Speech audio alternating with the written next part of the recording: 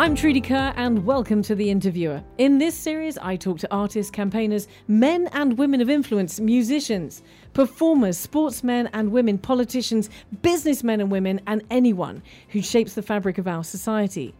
Darrin Zammit Lupi is a professional photographer, an award-winning photographer, a published photographer. Darrin started his career as a photographer in 1992 with the Malta Independent. Darrin went on to study a master's at the University of Arts in London and turned freelance, working for both local press, The Times, and international press, Reuters. He has had 2 books published, the first of which, Islanders, documents the migration situation in Malta. And Darrin has documented hard-hitting global disasters and issues, but most recently has won the Yanis Behrakis International Photojournalism Award for the photographic documentation of his daughter Rebecca's journey, affected by a rare and extremely aggressive form of bone cancer, and her death on the 3rd of January this year. Darrin, so much to talk about, but thank you for being here on The Interviewer. I've been looking forward to this for a very long time. You're welcome. Hi. So listen, as I said, when I researched you, I was surprised at the questions that fired off in my brain. But I want to start with the cover image on your website. The image that the site opens out with is a hand reaching from the water. A migrant is clearly in distress. Behind him, another migrant is swimming to help this person who appears to have slipped through their life jacket. And I've been completely haunted by this image. Can you tell me the story behind it? What happened to the migrant afterwards? How did you get to be there in the first place?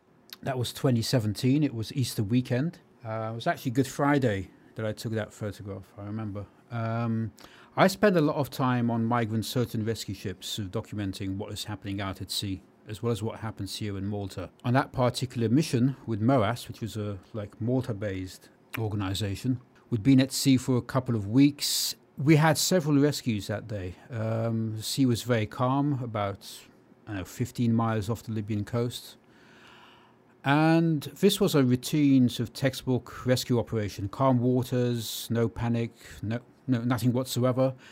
But the rubber dinghy they were on was so overpacked that many of them were sitting on the outer rim of the rubber boat. And we handed out life jackets to them. And then sort of one guy slipped, and like a kind of domino effect, one guy goes in and everybody else follows. So within seconds, we had several people in the water. Most of them had just put the life vests, slipped them over their necks. They hadn't actually secured them. And this particular guy just immediately slid out and started going down. Luckily, we noticed. And I was watching it all through the viewfinder of my camera, and I saw what was happening in front of me. And I yelled out to one of my colleagues on the rescue boat, who was a rescue swimmer, and he instantly jumped into the water to pull this guy out, because they had been sort of taken out by pulling other guys out of the water. I was also helping to pull guys out of the water whilst taking pictures at the same time. It all happened so fast. Sometimes hard to kind of actually remember the direct sequence of events. But luckily that guy survived. Everybody did. They were just shocked and wet, but they were fine. And this was Good Friday of 2017. Now, to carry on with that story, so 2 days later, Easter Sunday, it was a very different story. I think it was one of the hardest rescues I've ever seen, and very emotionally powerful, because we had a lot of dead people. To this day, I remember sort of helping to lift this dead woman onto the boat, and she was lying dead at my feet. Covering her face myself with a shemag, which we recovered from the sinking boat as well. And it was very, very distressing, because, there was a kid who drowned as well. We ourselves recovered, if I recall correctly, 7 bodies, but we know there were many others of people who died because we saw the bodies floating away and we couldn't retrieve them. Was your role as part of this operation was to document it or to assist? My role is to document it. I am not a trained rescuer. I'm certainly not a trained rescue swimmer. I remember when that picture was published, it was published, quite soon afterwards, online and so on. We got a lot of flack from so many people, sort of trolls and social media, saying, why did I take that photo? Why didn't I jump in to save that guy? And all this sort of stuff. Obviously, you don't sort of interact with these people on social media. You leave it up to other people to sort of explain to them what might have happened. And even telling them to read the freaking caption, because it actually says the whole story. In this case, I know that, first of all, the guy was out of reach when he stretched his hand out to me. It's something which happens in a split second. And I also know that if I were to jump into the sea to rescue this guy, not only would he drown, but other people would drown as well. Because if I jumped in, my life jacket would have inflated automatically. So I would have become a floating Teletubby in the water. And my colleagues who were busy fishing other people out of the sea would have turned their attention to me. Other people would have gone down. But yeah, I was haunted by it. You said you were haunted by it. Yeah. I was haunted by it. I have certainly. No doubt. I mean, I've recently spoken to René Rossignol, and I asked him the same question I'm going to ask you, because you have spent your time documenting this, as well as the tsunami, as well as other war-stricken and conflict issues. And you just mentioned that you're haunted by that. And then I asked the same question to René. How long does it take to get over seeing something like that? Because when I saw that on your website, I was immediately impacted and understood the value of your role. You brought that image to me, and I am affected by what you have shown to me. But you obviously saw this firsthand. So how long does it take to get over some of the things that you've seen? There's no simple answer to that. Sometimes you kind of get flashback images like months or even sort of years later. It's really hard to say. I mean, in this particular case, I think I got over it. I got over the shock of it quite quickly, because we were a very sort of contained and supportive crew. So there was a lot of talking through what happened. There was nothing like, approaching PTSD, for example, in this particular case. I don't think anybody went through that. Even when it came to handling sort of the people who had drowned, and later on in the mission, people who had been shot and killed by the smugglers, and we had to take their bodies on board. It's a bit of a cliche, but the camera does protect you when you see it through the viewfinder. It is a protective barrier. What I found affected me most on this particular mission was, as I said, when we were bringing the dead people on board. I could almost mime it for you, but then listeners wouldn't know what I'm on about. But I remember when this dead woman at my feet, in her 20s, later they told me she was pregnant.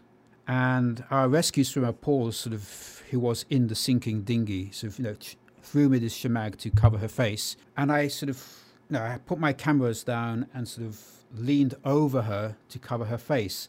Her eyes were closed. In my mind, the last thing she was seeing was me leaning down over her to cover her face. I think that was the really, really haunting thing, rather than seeing, these people struggling not to drown, because those people survived. The picture is very dramatic of the guy sticking his arm out, but it's actually a happy ending because they all survived. Darrin, I want to stick with this migrant situation for a few moments longer. In a recent feature in the Love in Malta, there was a video showing a man being beaten up in Bujiba very badly by 3 other men.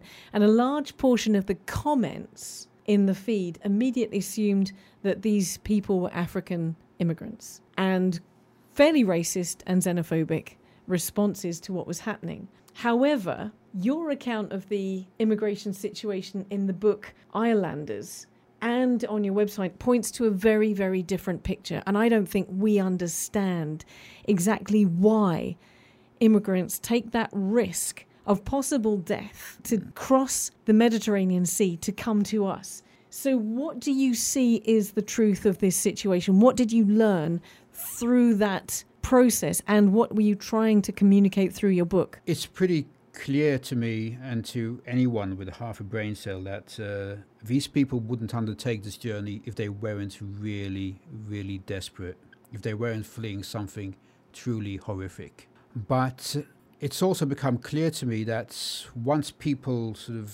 have a racist or xenophobic mindset, they're just going to see everything filtered through that. So there's nothing you can tell them, nothing you can show them, which is going to change their minds. They will always say that there are women and children that are being placed on the rubber boats purposely to try to kind of elicit our sympathy. They talk about why are all these young men getting on the boats. If there are problems back home, why don't they stay home and fight? And it's always the same old sort of tired argument being repeated over and over again. And no matter how often you to try to explain the truth of the situation, even showing what is happening in their home countries and so on, it's like it's like flogging a dead horse.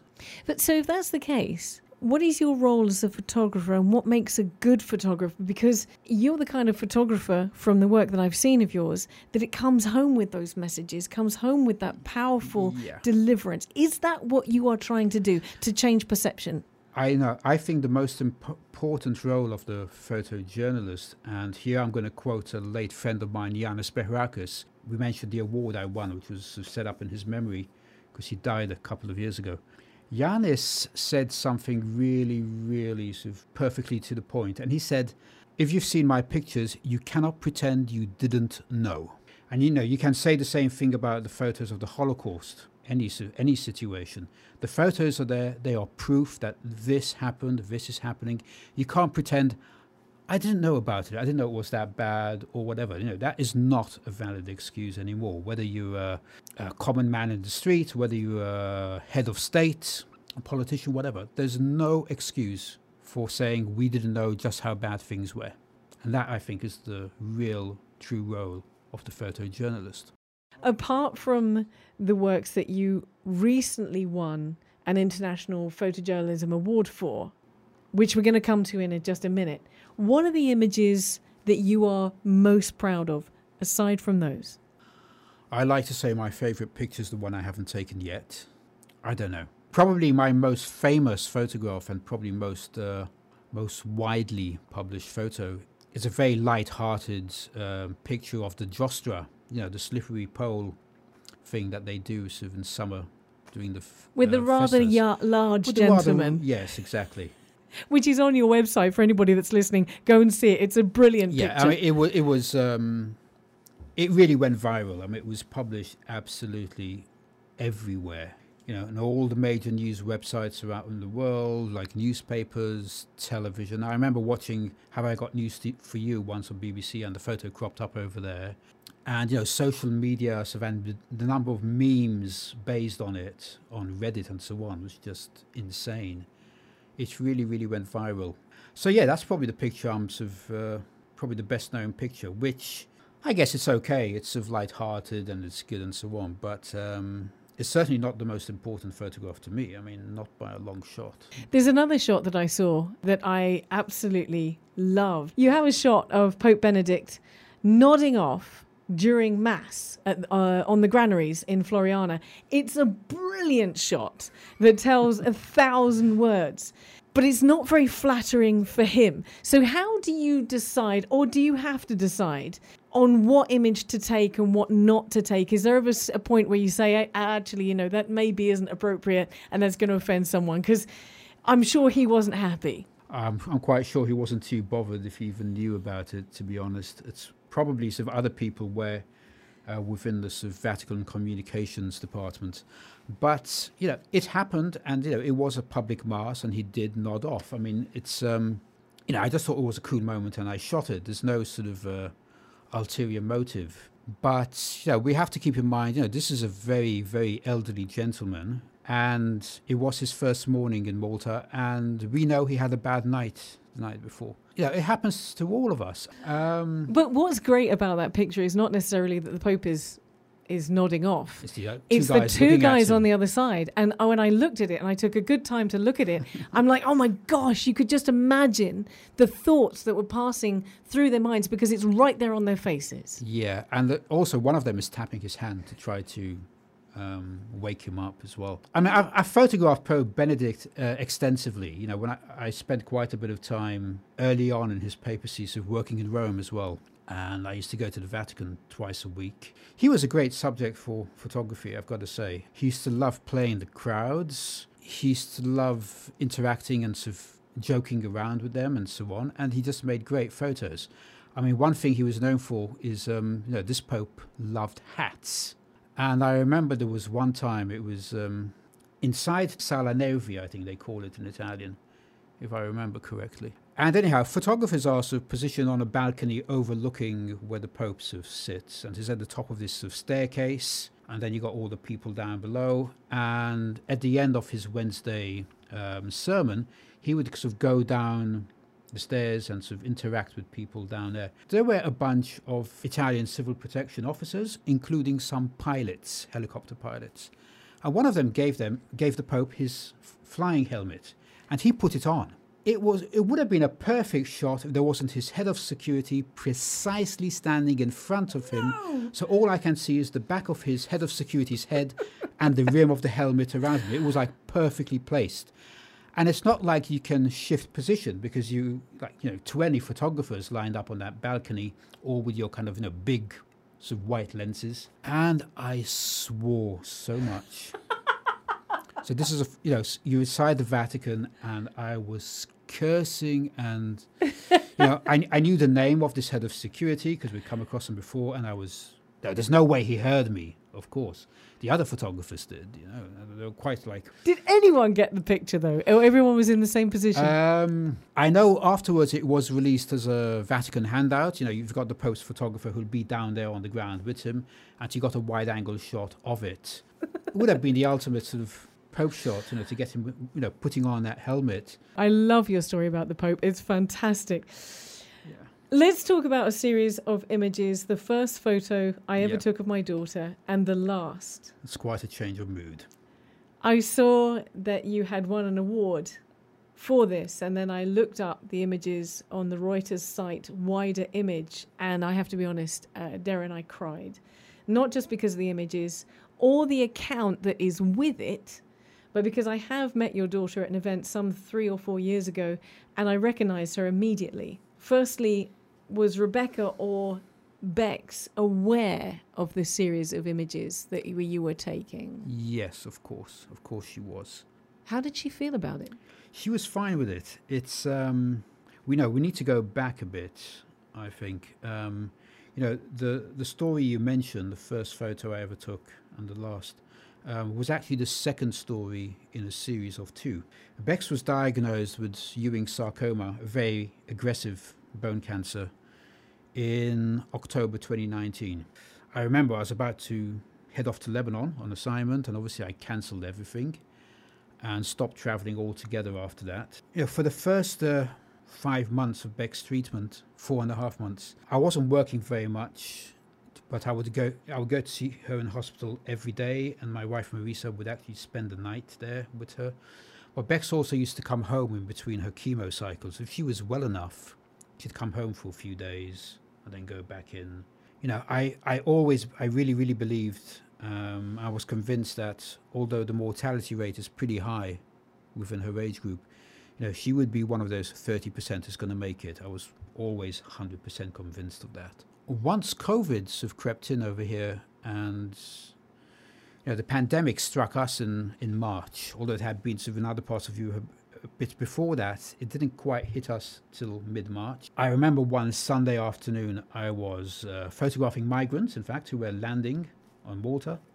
They'd been rescued by the AFM. Marisa called me. Marisa's my wife. She called me in a panic saying, they're locking down the hospital. We're going to get stuck in here. If you don't come to see Bex now, you're not going to see her till God knows when. I dropped what I was doing, rushed home, which luckily is quite close to hospital, so dropped off my camera gear and rushed to hospital and spent the rest of the day there with Bex, whilst Marisa went home to pack some bags, anticipating a longer stay. When I left the hospital that night, I stayed till about 10, 11 o'clock. But when I left that night, that was the last time I spent any time with her in 7 or 8 weeks, because they were locked in there and I was pretty much locked at home. Although we didn't have an official lockdown here in Malta, especially back then, I pretty much went into total sort of isolation, extreme paranoia about everything. I was one of these guys who would sort of disinfect all my groceries and try to get them delivered, and have a sort of a dirty area sort of in the doorway where I could sort of clean and disinfect my shoes before I step inside. Taking the dog out for a walk was a real nightmare, because we didn't know much about COVID then, so you didn't know if it was something which could be sort of, the virus could be lying there in the street and the dog could pick it up on his paws and bring it into his house. There was all this Now we know irrational fear about it all.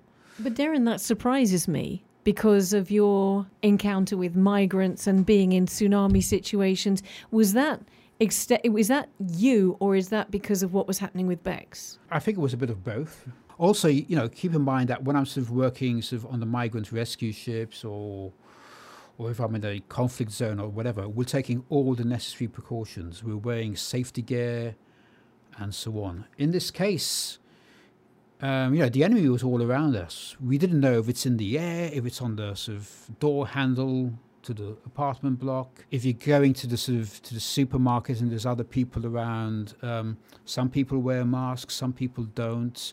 You don't know if it's safe to pick something off the supermarket shelf. It was crazy every time.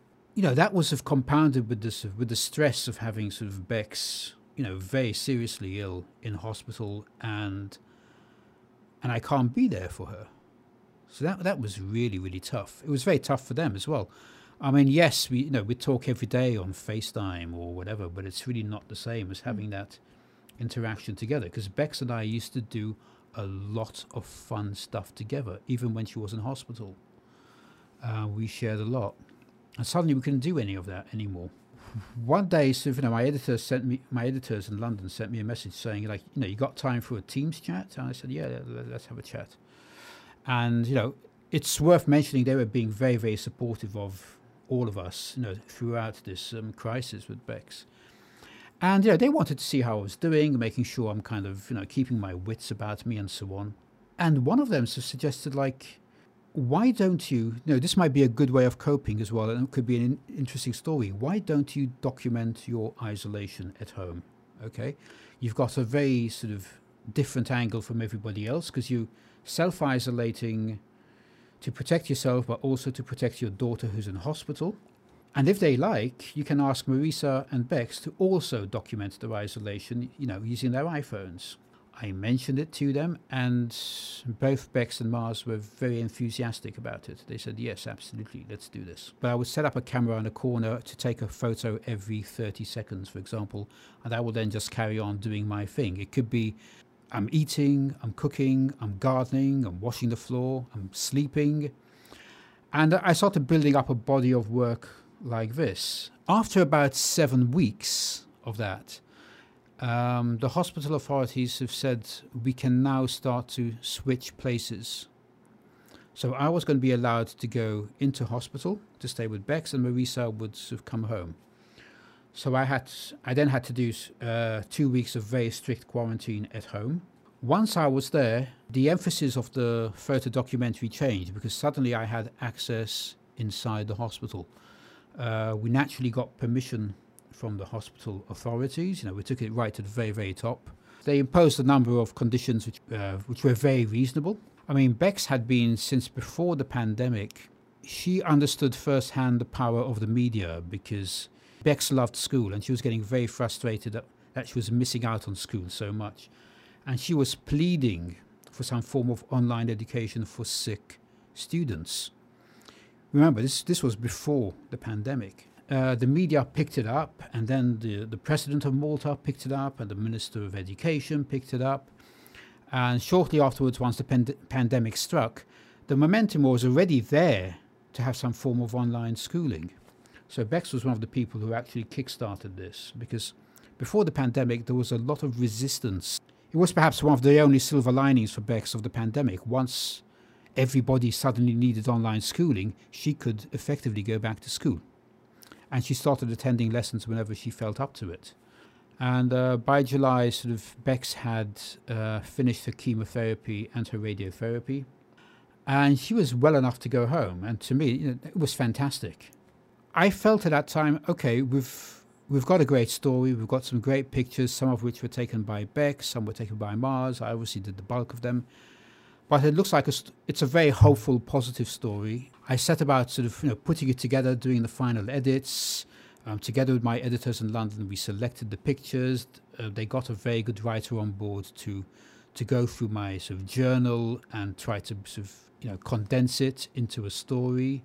And we did that. And Bex felt really empowered by this. At the beginning of September, she started feeling a bit unwell again. we didn't think it was anything too serious. I mean, we never imagined it was the cancer beginning to come back. But they said, let's bring her back into hospital. And she left home on the 27th of September. I never imagined that was the last time she was going to be home. Not in a million years would I have dreamt that was the last time she was seeing her bedroom, the last time she was seeing the dog, the cats, and so on. The original story, the very hopeful story, was published the following day. Whilst Bex was still at home and would finalise the story and submitted it, and in those couple of weeks, whilst it was being edited and waiting for publication, Bex and I agreed we would continue to tell the story. I imagined it was going to be telling the story of a long, slow road to recovery. I was wrong. No, I never imagined I'd be wrapping up the story quite so soon, just a few months later. But anyhow, once we were in hospital, so we carried on with it, and she was fully aware of it. She had no problems with it. It was very important to me to always respect her dignity and so on. So there were times when obviously I'm not going to take photos, particularly sort of when she got really, really bad towards the end in the final weeks. You and Bex had agreed to continue, Mm-hmm. even when your story took a different route. What was the objective and the aim of this story that you agreed? You as a father, but also you as a photographer, because there are two parts, there are two aspects to this story. You can see in the photographs you are a father, but you can also see that you're a photojournalist. I'm sure it's a very sort of psychologically complex issue. I mean, one reason why I felt I needed to do it was a coping mechanism for me, but that's just speaking about how I felt about it. You as a father. Me as a father. I also felt, in a way, this was a great opportunity to help other people. In my work, we spoke about a lot of distressing situations which I have photographed.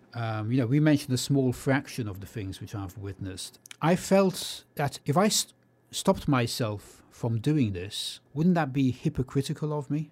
Because I don't want to show my pain, my suffering, that of my families, when I've been perfectly fine with doing it, with total strangers. But that goes right the way back to the very first image that we spoke about. And that's exactly the same narrative.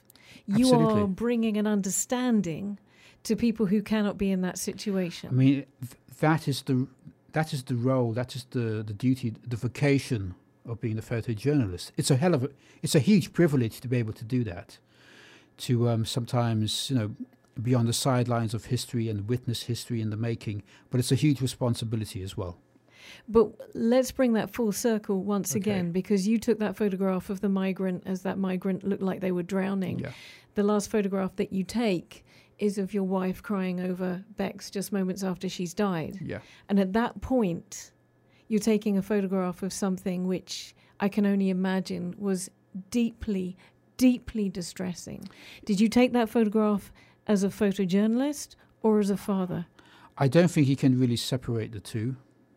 But I think in this particular story, it's very hard to really differentiate between the two. It was very, very hard to do, but I'm more convinced than ever that I did the right thing and that Bex would be sort of happy about it. And when we see the response to the second story, which was published worldwide, I mean, the fact that it was published in so many media outlets sort of around the world, the amount of messages, via social media or emails which I received is astounding, and they were all so positive. Did that help ease the pain? It did. There were a lot of messages which were very hard to read because they were from people who are going through similar experiences themselves or have been through similar experiences. That is such an emotional weight. That was a huge emotional weight. And I did sort of ask myself, should I be taking all this on? Should I be reading these messages? Should I stop reading them? It was on the Reuters of social media feeds. It got the most interactions this year. The figures are public. Now let's talk about the award for a second, because you mentioned something right at the beginning of the interview that I was unaware of, that Yanis Barrakas was actually a friend of yours who also has passed away. So to win that award, the International Photojournalism Award, must have been twice as emotional. Definitely. Now, Yanis is not a guy who I knew well. I only met him like 3 or 4 times, but we often spoke via emails because he worked a lot on migration as well. And the reason he used to come to Malta was to get onto migrant rescue ships himself, and that is where we sort of usually met. He was Reuters fireman. Whenever there was a really hairy, dangerous situation, he was the guy who went into it. He had 9 lives. And, every conflict you can think of, he was there in the thick of it. But he was a great guy. He had a great sense of humanity, of right and wrong. He won a Pulitzer for his work on the migration in the Aegean. Yeah, I respected him so much. He was such an inspiration. I remember the last time we met, we were having a sort of a coffee down on the Vittoriosa waterfront in one of the cafe restaurants over there.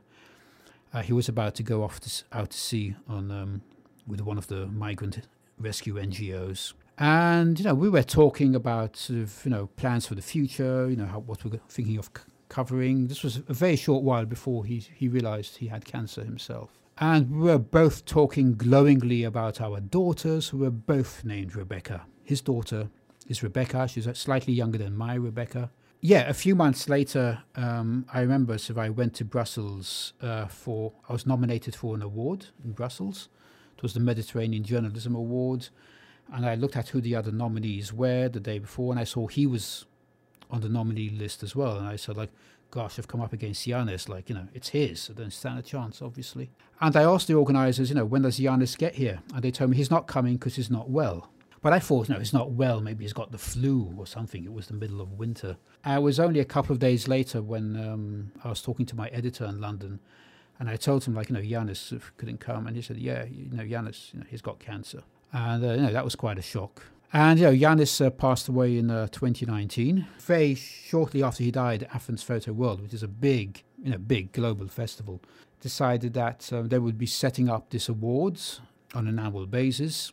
To win the 3rd edition of it, it's an honor beyond compare. Winning it for the story and, seeing the kind of the links with Giannis' own story as well. And it makes it even more sort of poignant, I think. Yeah, I'd like to think he'd be happy about it, and that, he's had a bit of a chat with Bex about it as well, I would like to think. I mean, this is what I tell myself. There's no way of knowing, of course, but this is what I say to myself.